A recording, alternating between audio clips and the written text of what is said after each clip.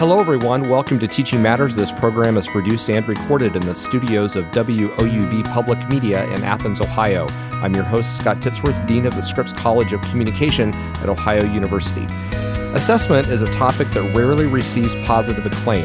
Educators at all levels recognize in principle the need for assessment. However, criticisms of assessment practices are common and generally point to a disconnect between learning outcomes, assessment practices, and the reality facing graduates once they leave school. In short, many feel that assessment is a hoop to be jumped through rather than a value-added element of education practice. But what if assessment was different, highly connected to the real-world outcomes? Today, we'll learn about an initiative called the 10 Principles for Building a High-Quality System of Assessment. The initiative involves a collaboration between 19 different organizations representing experts from education, research, workforce, and policy fields, providing a comprehensive roadmap for school leaders to improve current assessment and systems, focusing on equality and developing a learner's academic proficiency, career skills, and civic aptitude, as stated in a press release from JFF, one of the lead collaborating organizations. I have three guests today. The first one is a workforce expert. Her name is Gail Norris, who is the U.S. Lead Industry Learning Services for Siemens. Also, I have an education expert, Dr. Rebecca Wolf, who is the Associate Vice President of JFF's Students at the Center Initiative. And then finally, I have an assessment expert, Dr. David Connolly, founder of EdImagine, and a researcher focused on college and career readiness, student ownership of learning, and systems of assessment. Gail, Rebecca, and David, welcome to Teaching Matters. Thanks, Scott. Thank you.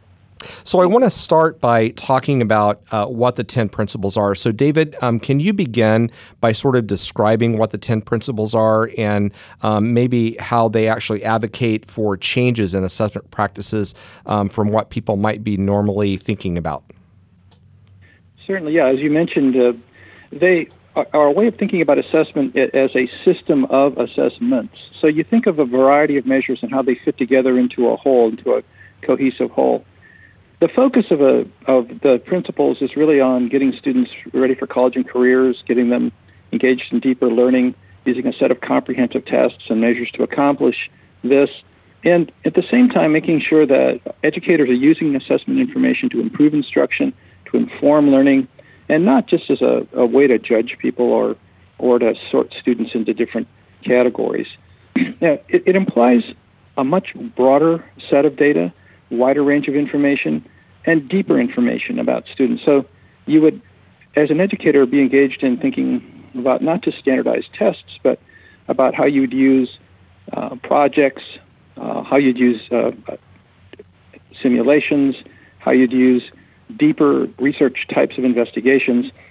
You'd be looking at a variety of different ways. You'd also be using information from, for example, student self-reports on their goals and their aspirations, and a variety of measures that not all of them are going to be high stakes, not all of them are going to be kind of at the technical level of a state assessment.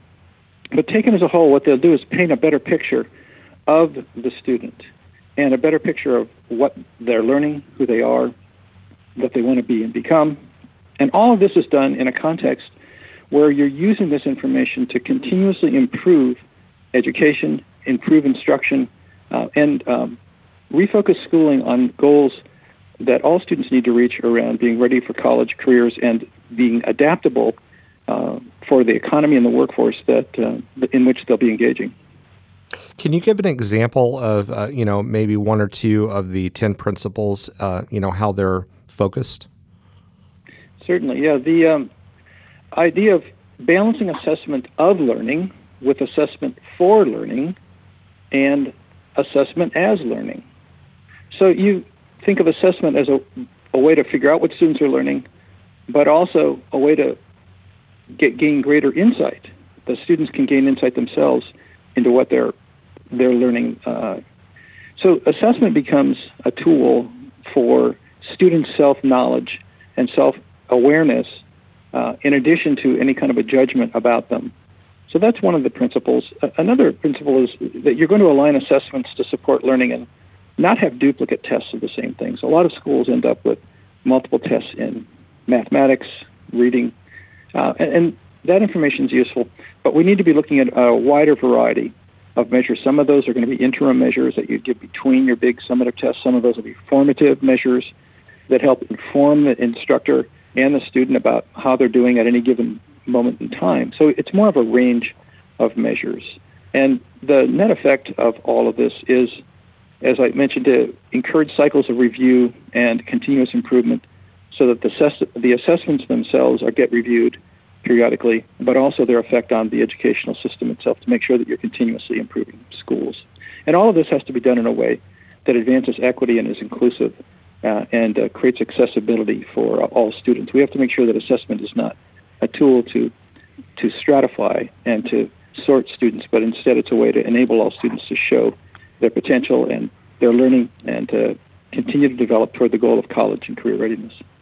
It sounds as if, as you're describing that one of the differences between the type of assessment advocated through the 10 Principles Initiative compared to what we might find in a lot of schools is that it's not a snapshot, but rather it's really student-focused and really is trying to give a perspective that has has importance for the student's learning arc and potential career arc. Is that a fair way of describing sort of what's behind this?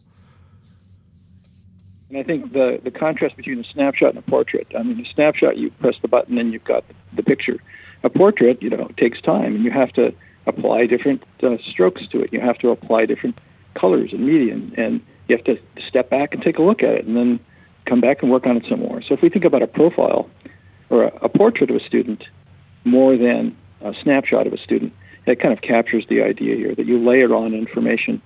One of the things about a system of assessments is that it collects information over time, and that information is cumulative, so that you gain insight longitudinally as a student continues to grow and develop as a person, as opposed to judging them each time at a point in time against an arbitrary standard, and then making all determinations independent of what their larger arc is over a period of years to see how they're doing as well. So a system of assessments gives you that deeper, richer insight, but also over a longer period of time.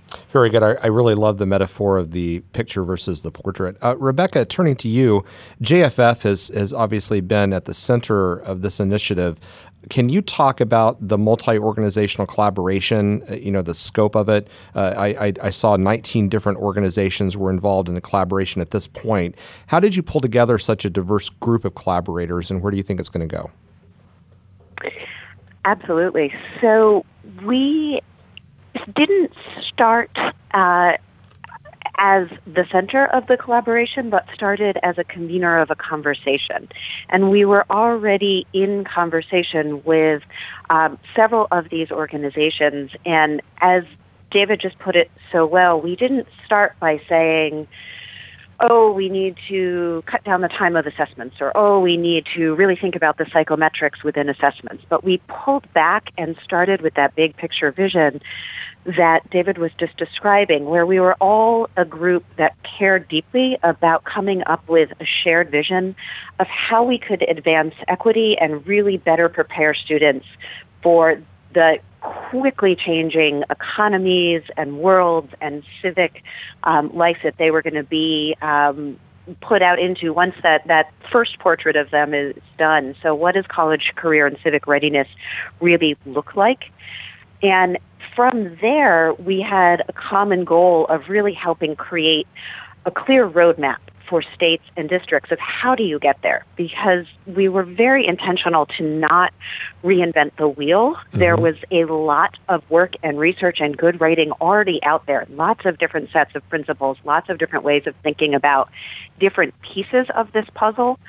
When we started talking to our early partners in this, what was missing was, again, that clear roadmap, a way that states and districts and schools can really take action in building towards all of those different types of assessment that provide that complete portrait that really gets towards the full definition of college, career, and civic readiness. So because we were pulling on existing work and really trying to push towards a future vision, there was a lot of voices involved. So on the nitty-gritty end of it, we went through months of feedback loops and individual conversations and group focus groups. So by the time we were ready to come out with the 10 principles, it wasn't a JFF project. It wasn't our partners project, Education Council. It was really about this core group of original signatories who had each put their stamp on that big vision and what did the roadmap look like. And so some of the folks who signed on to that early version were there because they had deep expertise in different parts of the principles and the assessments.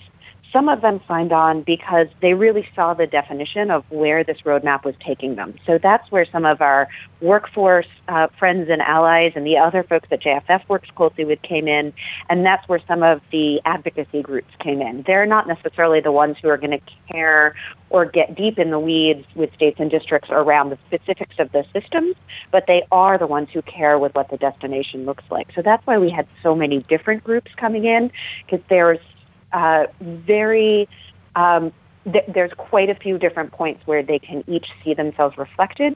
And again, the whole of it is really what is of interest to all of these different partners.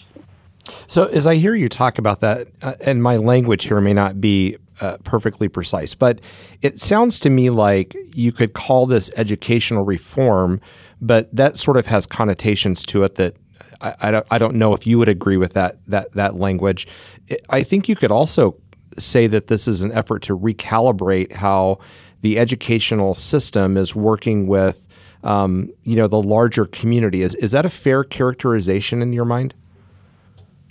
I would definitely lean more towards your second characterization of the recalibration. I mean, one of the things that we were really trying to adhere to in the writing of the principles, and certainly in the dissemination and working with states and districts, is that there is a lot of really great work already happening that gets towards some of the principles. Maybe even in some locations, there's little bits of bright spots along all 10 of them. So we want to be really careful to say we're not about throwing the baby out with the bathwater. It's not about starting over, that there's a lot of really strong efforts in places. What we are trying to do is shine that brighter light on here's what it would look like if you did it really comprehensively. Here's a North Star, if you will. So taken together, all 10 principles are what eventually we hope many, many more, not all, states, districts, school systems are moving towards. But it's a multi-year process, and it's each locality is going to have to take it on in different ways. So it's very much about building on strengths and some of the journey that some folks are already on and really pushing them towards what's going to be needed to get our students truly college, career, and civic ready. Gail, turning to you, you bring the perspective of private industry to this conversation. From that perspective, why do you think it is that companies are supporting changes in how schools measure student capabilities? Thanks, Scott. I think Siemens and our industrial customers have been very focused for the last few years on measuring skills and competencies and building those skills and competencies ongoing. So when you look at the first principle, that's really all about competencies. How do you identify those competencies, and then how do you build upon them as you go forward? And they really want that measurement in there. They want to be able to say, where are you today and where do you need to be tomorrow? What is your role and what proficiency level do you need to have there? So I think the principles really drive towards the same thing that industry has been asking for a while. And I think the other thing that we see as we go to the second principle, as David was explaining, is it's looking at a exhibited and measurable exhibition of those competencies and not just a knowledge-based test that really just looks at what do they know versus what can they do, especially in the industrial environment. I think overall the entire approach really applies lean and a continuous improvement model, as David also pointed out, that really speaks to what industry looks for in everything they do. So that's kind of why I think it will be a natural fit for industrial organizations to partner with their school districts to really drive this. And Gail, before we started recording, you and I were actually talking about some of your professional background and how you got to the position that you're at now, going through different experiences, and you use the word cognitive flexibility. Would you mind just recounting that really quickly? And the reason I'm asking the question is it seems like the 10 Principles really does try to promote an understanding of how a person might be able to navigate having greater cognitive flexibility if that lean system of continuous improvement is put into place for students. Well, just to define cognitive flexibility, it's the ability to learn something in one situation and apply those learnings in another situation, so that as you're starting out in your career, it's normally the best time to adopt or incorporate that kind of cognitive flexibility into your skill set. And it's a very rapid exposure to similar but different situations. Mm-hmm. So for me, it was with KPMG in an audit environment and going into different clients and different verticals every 6 weeks and figuring out how to apply the same audit principles in those different clients who had very different financial reporting measures and finding out the truth of what they were reporting. And I think there is a way to teach people that skill. It's just not something that most organizations focus on. Mm-hmm. Very good.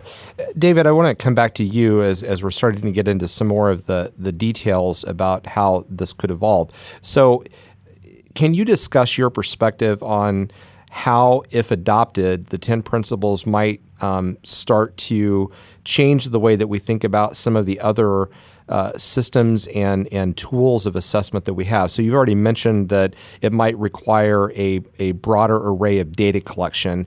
Might it also require individual schools, if not districts, if not states, to think about how they word educational outcomes that are being measured, et cetera? I mean, do you see, if this is adopted, does it start to have an influence in improving all of that, recognizing that what Rebecca said, you don't want to throw the baby out with the bathwater? Absolutely. You got the levels there, in the classroom, the school, the district, and the state. We have implications, but also we have implications at the level of the individual student. And when we start to think about a broader range of measures, what we do is we take something like standardized tests, which tend to drive a lot of education decisions at the moment, and particularly in reading and math. And we keep those. We use that information, but we put it in perspective. And we don't use it to judge schools, and we don't use it to judge students individually. We use it to inform. We use it more like taking a temperature and seeing if there's an issue or a problem. And if it were a medical situation and we took your temperature, we wouldn't then prescribe the medicine and the treatment based on your temperature. We would do other tests. We would get other information, and we'd figure out what was causing the temperature. And then we would try to prescribe based off of that. So we can keep standardized tests and use them as the insight they provide. But what we really will end up doing is getting much more contextual information. So a lot of that comes from students and the work that they do in school. So right now, grading stands entirely separately from testing, and yet they're both forms of assessment. How do we take what we learn from what students are doing on basically a daily basis in schools, and the information from those teacher-based assessments, and how do we mesh that with other standardized measures and external measures so that we can get greater insight? Very often what we'll see is a student who does poorly on an external test but can do well on classroom-based measures. So how do we reconcile those two types of information, for example? And then beyond that, how does a district learn how to focus on the schools that really need help and support by getting greater insight into things like the climate of the school, the leadership, how the leadership is viewed, and how well resources are being allocated? What we have is a number of measures that help to understand organizational functioning. And a lot of times this information exists currently, but it's not integrated. And schools are making, and districts are making initial efforts through things like dashboards to try to combine measures. And dashboards are a good first step.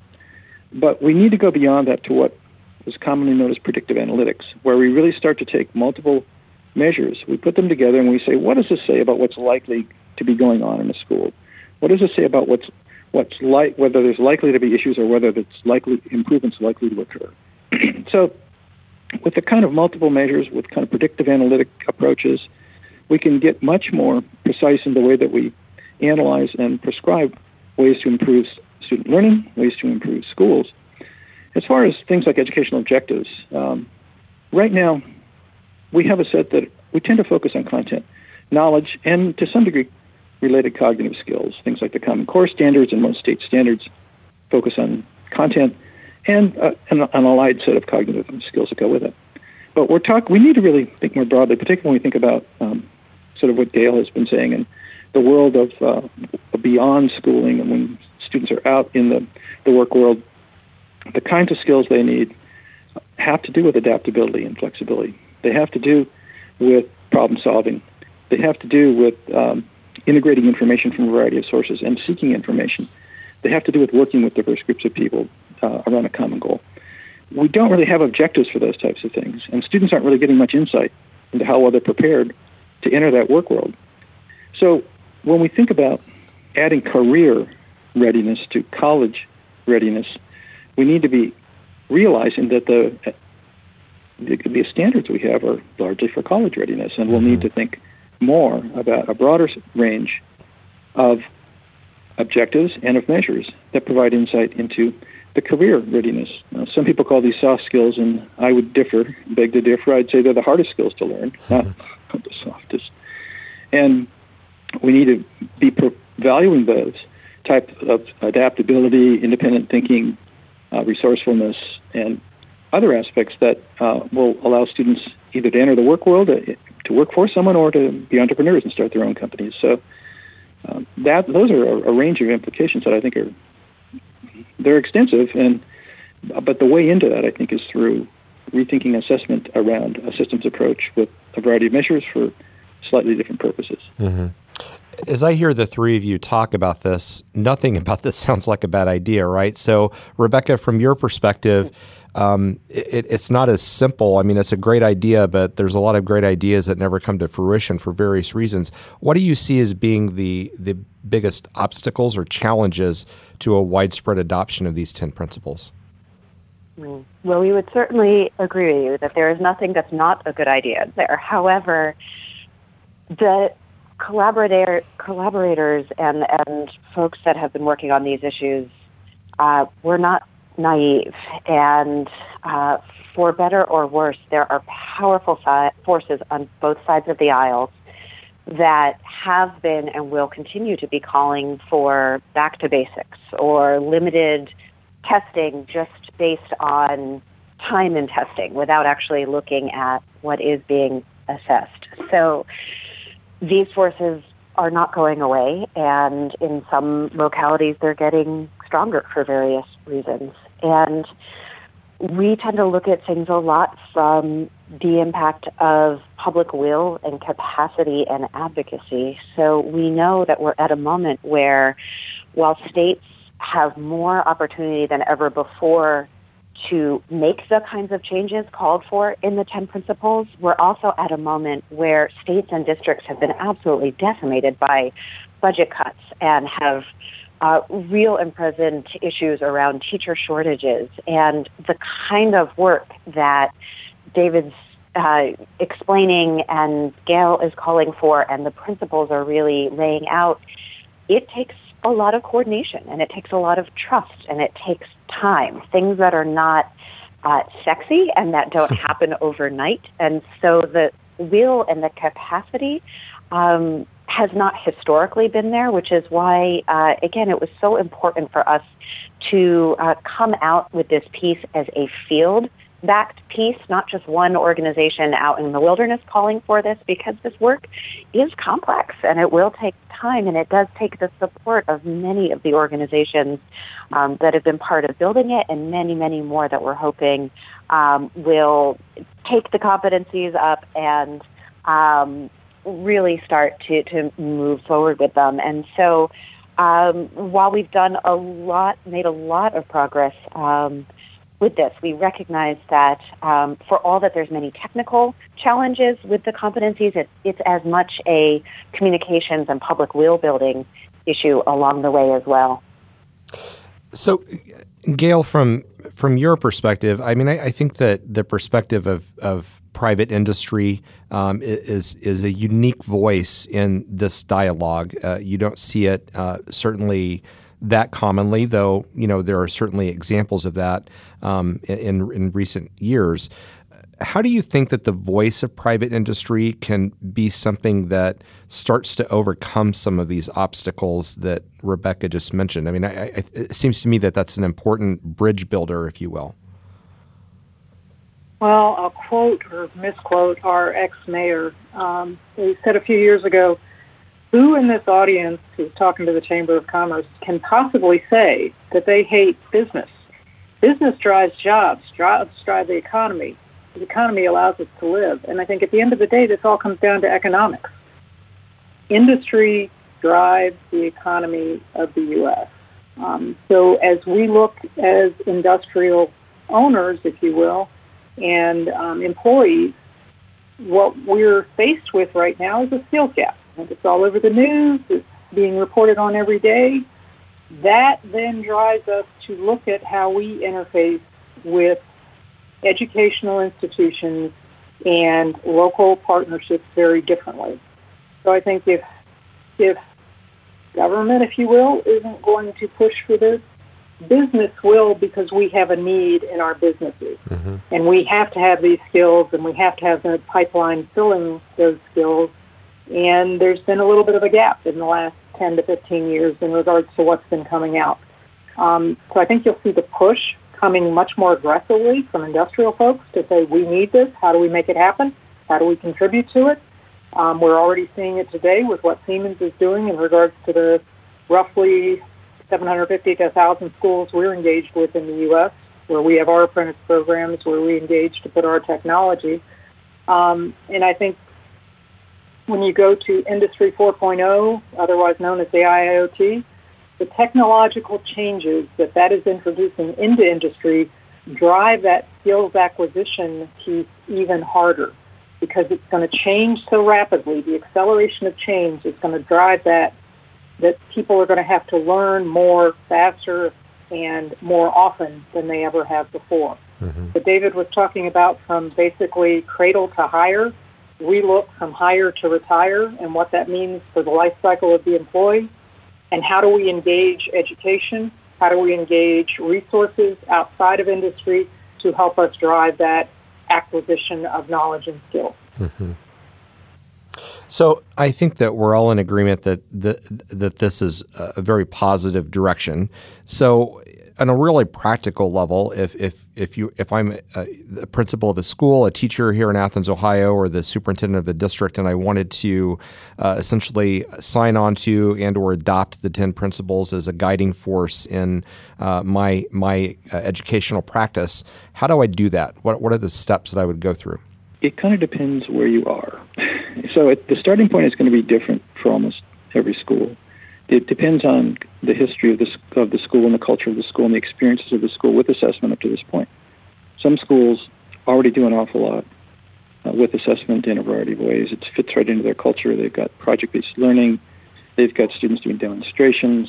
They have data systems where they're looking at information all the time to try to figure out how to use results from state tests and combine it with what they learn from other things. Schools like that, I think it's a matter of adding, upping your sophistication, building better dashboards, getting more into predictive analytics, and moving more in the direction of student involvement and ownership of learning. So in addition to reporting results externally, you're focusing much more on students using the results from their own assessments.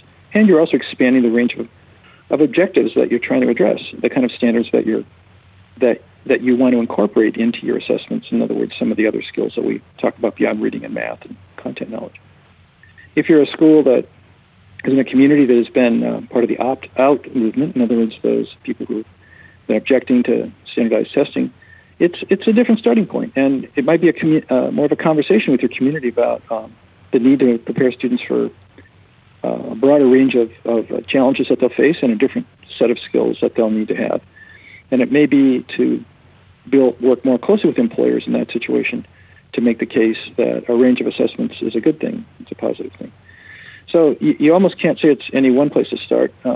In general, though, I'd say getting out from under the tyranny of a single test and a single measure driving everything would be goal number one, so that, yes, you can use standardized state tests for a variety of purposes, but if it's driving your whole curriculum, then you probably need to step back and take a look and see how you can gain other information and other insights into what you're doing. And that involves some work around alignment and around curriculum and around instructional practices and methods. So I have to say there's no one easy way to do this, but on the other hand, it is the feeling that students need to be able to do more than read and write and do some math is a foot in the land. People do understand that. So if it's Athens, Ohio, or Portland, Oregon, people get it that the economy is changing and society is changing. And if the stakeholders can understand that the reason for changing assessment is to align better with the world in which students are going to be living their entire lives, I think you can create an openness to then beginning to look at a variety of measures and start to put them in place. Building on that, Rebecca, let me come back to you because I think it connects to something that you stated a little bit earlier. I think that economies and schools are inherently local, and hopefully they become intertwined. Though, as you all have said, that's not often the case, especially through assessment. As you think about the 10 principles, it seems to me that they're very flexible and could be applied uniquely in a local context. Is that what you envision to happen? And I guess that means that one of the objectives then is to really start trying to find mechanisms to create relationships between local drivers of an economy and the school system. Is that a fair assessment? It is fair, and I would say that they are meant to be flexible, but as David has been pointing out, it depends on flexible for whom and for which piece of the overall system of assessments that you're trying to build. And I'd love to actually just back up a minute to answer both the question you just asked and the question you asked before, because I wanted to add on to David's idea. I would say, in addition to the things that David was mentioning as ways for folks to start to tackle the principles, I would say that one of the most important things is don't go it alone. So very much to what you were just asking about the local, baked throughout each of the principles and the intent, and even who you're listening to in this podcast, is the idea that this is not about individual schools putting their head down and trying to hammer their way through really difficult, thorny technical assessment issues on their own, that this is really about community conversations, about engaging employers and the workforce systems, and about engaging, again, the experts that were part of this work. These are all organizations and folks that are deeply working throughout the country right now to help. There is no reason that states or districts should try to tackle this on their own, and a whole lot of reasons that they should be looking at partners and broader conversations and cross-sector ways of trying to have both the conversations and the technical support that's involved. So to this question, yes, I mean, they're absolutely meant to be flexible. It's why we went out with principles rather than a code book or a menu or a curriculum, if you will, of how to march through this. Very, very intentionally, they're meant for different contexts to be able to build what's right for their own portrait of a graduate. As we've tried to allude to, there are parts of these 10 principles that really live with different sectors or different actors. So there are certain kinds of large-scale standardized assessments that have to be determined at either a state or a district level. But that said, how that gets implemented is very much a district to school level, and sometimes even within a district there are different schools. So it really depends on which part of the system. But at the end of the day, we are talking about a comprehensive system, so that no matter how local certain parts of the decision are, they are at some point rolling up to a single understanding of whether it's standards or competencies or portrait of a graduate, that there's some common understanding of what each and every student should be leaving that system knowing and doing and being able to act in the world with. So customizable to a point. Mm-hmm. Very good. I want to end with a question that I would like each of the three of you to answer. And the question is, if you were to think about what success would look like if there were widespread adoption of the 10 principles, how would you describe that success? Gail, do you mind if we start with you? Sure.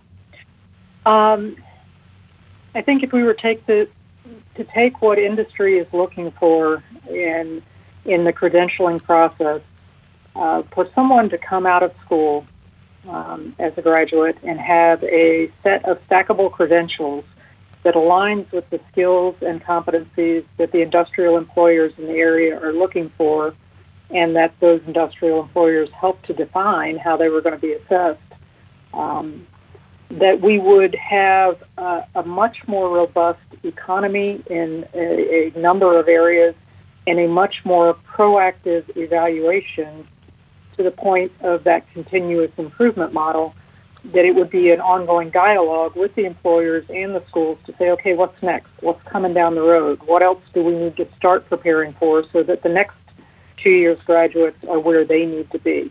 That, to me, would define success in regards to this whole program. Very good. David?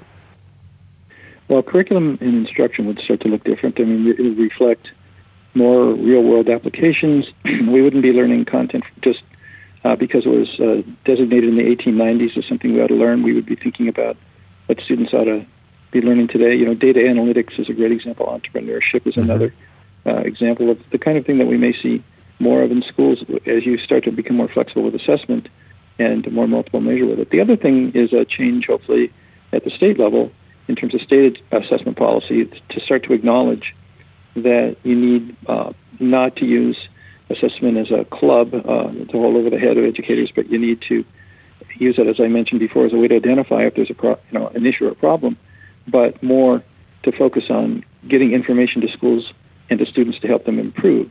So the change in federal policy with ESSA, the Every Student Succeeds Act, does provide a small window and perhaps greater opportunities as we go along. So federal changes, state changes, and then eventually changes in the classroom at a very operational level. And Rebecca? So I'm going to borrow from the document itself, the 10 principles, and say that success would look like we have built that bridge from our current overburdensome and incomplete assessment practices to policies and systems that are genuinely putting each and every student's learning at the center in order that each and every student is graduating with the full array of knowledge, skills, and behaviors that we know they need to succeed beyond life in high school. Mm-hmm. Very good.